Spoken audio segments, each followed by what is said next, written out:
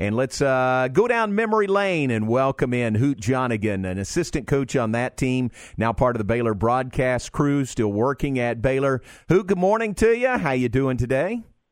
Oh, doing great, man. Got a little morning shower, and we're loving it right now. But I'm doing good. Now, you're talking shower indoors or shower outdoors?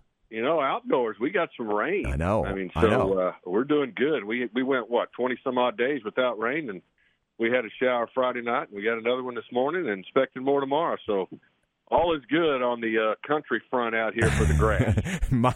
I'm not country, but my grass as well. And we have Garrett to thank for that, because Garrett said on the air Friday, it never rains in Central Texas in June. Yeah.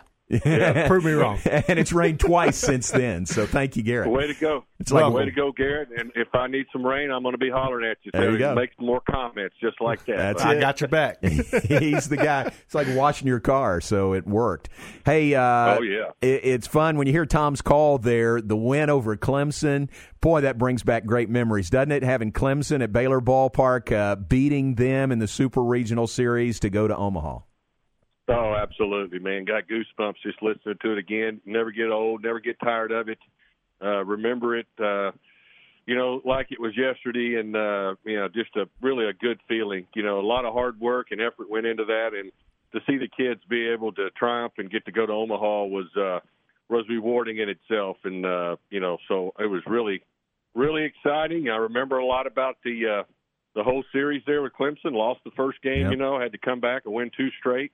And we did. It was hot and sultry, and our guys persevered, and we got it done. And it was a great feeling. Yeah, great memory there. That was a great team in 2005, quite obviously. And it really speaks to how hard it is to get to the College World Series, to get to Omaha. You had some other good teams, really good teams. 2012 was a great team. But, Baylor hadn't been back to Omaha since that 05 team. Yeah, absolutely, and had some great teams as well on paper. And, it gets back to the old saying, the best team doesn't always win. The team that plays best wins. And you could say that in any sport, and that's why you do play the game. And there's so much that goes into it, from you got to stay healthy. Your guys got to perform. You got to get some breaks, whether that's a bad hop, a ball in the sun, whether that's a call from an umpire.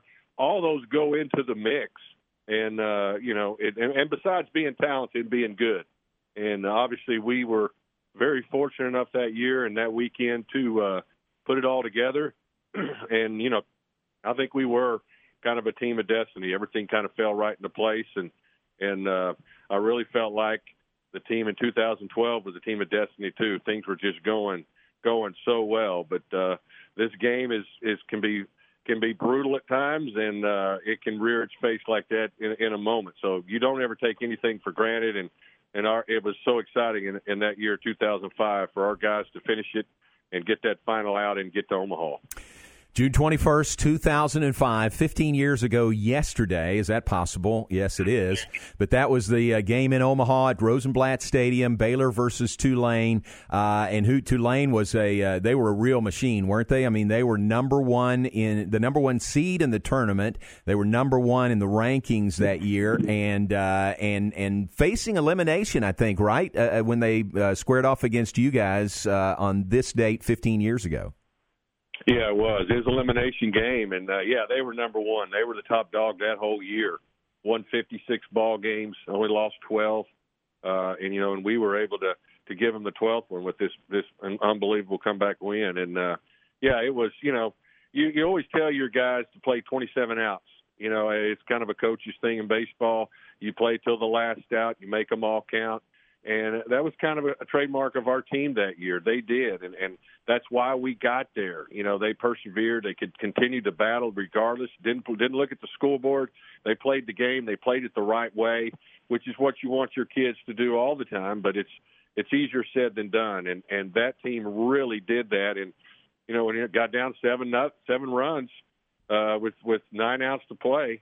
And the guys continue to do it, one at bat at a time, 1 run at a time, and it really worked out for us in the end. So you guys were down 6-0 at the end of the second inning, and then, as you said, 7-0 going to the seventh. You're at bat in the seventh inning. What do you remember about kind of the mood or the atmosphere in the dugout there when you're down 7-0 to the number one team? Yeah, Corey Van Allen started and gave up the sixth spot in the second inning. And, again, it wasn't all his fault. We made a couple errors in that inning as well. They were very talented, very loaded. Against a team like that, you make a couple errors and they take advantage, and that's exactly what they did. We made an error, get them on or walk a guy, and then they'd hit a home run, and then that's, 3 runs, and then 3 more runs later, the inning's over. But I tell you what had to happen is Corey Van Allen went out and he pitched 2 more innings, and continued to get us in there because he wasn't throwing that bad, put up a couple of zeros, and then Abe Woody, in order for you to even have a chance to make a comeback, you've got to shut the door. Your margin for error on the pitching side is very slim. You can't give up hardly any more runs. And Abe Woody came in and pitched the final 4 1/3, I think, and did not allow a run. So, first of all, he allowed us. He kept them at bay so our guys could get going. And then, then starting in the seventh inning, we grinded out at bats. And they made an error too, and we took advantage of that. And we started chipping away, the momentum started going, and you could feel it like in any sports, man. When that momentum gets going, you can just feel it, and you're just like, oh man, this is going to happen here. And I've been on the other side of that too. When it's going downhill, it's kind of like holding on to that greased screwdriver. You're like, oh no, it's just slipping away. But things just kind of fell into place for us. We did some things that I never would have. It's like kind of off the wall, go against the books a little bit, and they all worked out. You're like, well, okay, maybe it's our day. You never know. And so, for example, we had first and second. We'd scored 3 in the seventh. We get to the eighth inning. We're down by 4. It's 7-3 at that time. And we get the first 2 guys on, and Smitty, I remember us communicating through our signals, he wants to double steal. Well, and I wanted to double steal too. Well, but my runner at second base, he wasn't getting the lead that I wanted him to get. I knew the pitcher was slow to the plate, and I'm thinking, I can't get him off the bag. Let me get him off the bag, blah, blah, blah. Well, he keeps putting it on. I say, okay, here we go, suicide, So we do it. Well, they throw it away. We steal the bag. Then a base hit later scores 2 more runs. I'm like, good call, great call. Let's go, man. Here we go. All right. And things just kind of fell right into place like that. And then we get in the ninth inning, and we're down 2, and we get the first 2 guys on, and Zach Dillon's up. And he's your 4-hole hitter. He's your best hitter. Do you bunt him? Do you do this and that? Well, he could handle the bat, so we pulled the old fake bunt slash. And, man, it worked to perfection because the first baseman came in, Dilly slapped it. It bounced right over his head down in the right field corner. So now that's a double. Well, 1 run down, the tying runs at third, and he's at second. And we're like, with 1 out, and it's like, oh, boy, here we go, man. Let's go. Let's do this. So things just really fell right into place before, and then the last, the ground ball to second base. I am so glad to this day, and I talked to David Wiley, who was first base umpire, about this. Yeah. All the time. I am so glad the ball got by the first baseman for more reasons than one. But, man, that was going to be a bang-bang play, and he said the same thing. He couldn't tell me if he was going to be out or safe because that would have been the difference between a ball game over or a tied ball game. But Zach Dillon, being a great base runner he was on second base, and he did exactly what he was taught and what he had learned. He rounded the bag and looked for the throw. He saw it get away, and he took off immediately. Didn't wait on me to command him because if you do that, it's too late because the ball hit the screen, came back to the first baseman. They threw it home, but it was not in time because Zach Dillon's instincts took over, and he was able to get in there with that winning run. And, boy, then jubilation took over, and it was just kind of a surreal moment. Was it in the ninth inning? Was it Paul Witt that hit that grounder to second? And I remember him saying he was chugging for everything he had to try to beat it out. Try to beat out the throw at first base, and then it was a wild throw to first. Yeah, it's exactly it was. And Paul could run, so I knew it was kind of a chopper.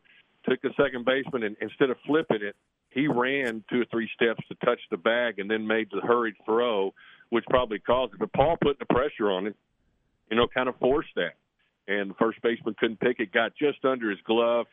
And, again, Dilly was able to read that right away, go home and score, and then we're doing the old dog pile on the home plate in Omaha, and what a great feeling. I mean, it was just really unbelievable, and it kind of just didn't sleep at all that night. You're still living the emotions. You get back to the hotel there in Omaha, and the fans are just lined up in the lobby and clapping. I mean, it's just one of those unbelievable moments, ones you'll never forget for sure.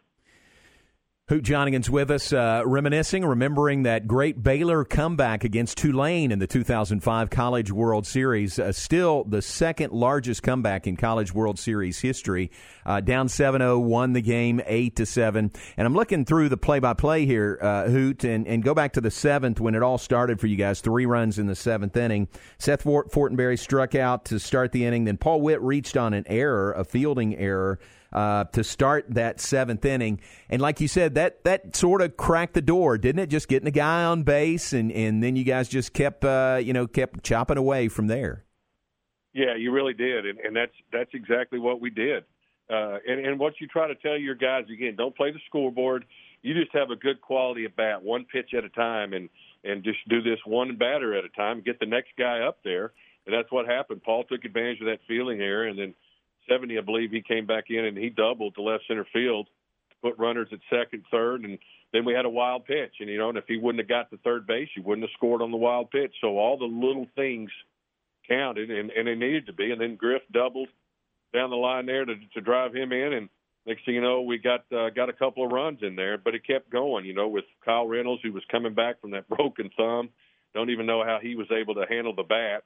But then he got an RBI single to cut it, the 7-3. And so, but all those little things in that one inning, they counted. Each one of them counted because we needed every run we got, and especially when you win by 1 run. So, I want to say too, I think one thing special about that group, and it was just kind of our mindset coming in at the beginning of the season, that pretty much that same group in 2004 finished below 500. Yeah. And we played 21 run-one games that year and lost 16 of them. The percentages were stacked against those guys. And you could do that again. And if you go 50-50, we're over 500, we probably make a regional. But it didn't happen that way. But those guys came in, and that whole off season, they were ready to prove people wrong. And that was another thing that was rewarding. But they took that mindset, inning by inning, pitch by pitch, right from the first pitch of the first game of the year, and it carried them all the way to Omaha. So it was really rewarding in more ways than one. But it all came to a culmination there against Tulane. They continued to grind out at bats, chip away, and I'm so glad it worked out for them. One of only 2 teams to have a losing season one year and be in the College World Series the next. It's only been done twice, and Baylor did it 2004 and 2005. Hoot Johnigan is with us. So we'll stop the story there. We won't talk about the next day.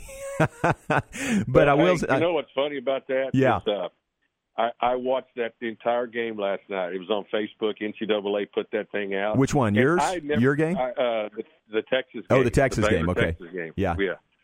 Yeah, the next day. Day. So, but I had never done that. I'd never watched, with Harold Reynolds doing the color commentator and those guys. I'd never, and it was really cool. A lot of reminiscing. I knew how the game. For some reason, I still thought it may turn out different, but it didn't. Right. But yeah, it was just really cool to see those guys, and I sat there with tears in my eyes as I watched it, just because of the fact. It brought back a lot of memories about how hard those guys worked and how much of a team they were and how much they pulled for each other and all those kind of things. And, it broke my heart again that we didn't win it last night. But yeah. I don't guess that's ever going to change. But really some great memories that wouldn't trade for nothing. That's great. That's great. And final tally, lost to Texas there. Swept Texas in the regular season, beat them in the Big 12 tournament, and then lost twice to the Longhorns in Omaha, and they won the national championship that year. Right. Well, and, it's kind of crazy because Chance Wheelis, the guy that hit that walk-off that night, I mean, the 2 bats before, he swings, his shoulder comes out of place, and he doesn't even run to first. Wow. I mean, really he shouldn't even have been in the game. Wow. But his shoulder popped back in. He stays in there, and Augie talks about it. Can you go? And he goes, yeah, I can go, and hits the walk off, and kind of a unbelievable moment for those guys too. But yeah, that's just so hard to beat guys that much. We were 4-0 in the regular season, Big 12 tournament. We get there, lose a couple of close games to them, and that can happen. They're a good team. We were a good team. You're in the top moment there, and we gave the fans money's worth because it's a one-run ball game, and could have gone either way. And that's the way baseball goes sometimes, as Ron Washington would say. Man, well, thanks for being on with us. Great to reminisce about that great comeback win over Tulane and a great Baylor baseball team going to the College World Series in 2005. I appreciate it. Thanks. Good to hear from you. Yeah, absolutely. Good to hear. Good from you. Always good talking to you. And hey, have a blessed day, would you? You too, man. Appreciate it. Thanks a lot. All right, you bet. Hoot Johnigan with us.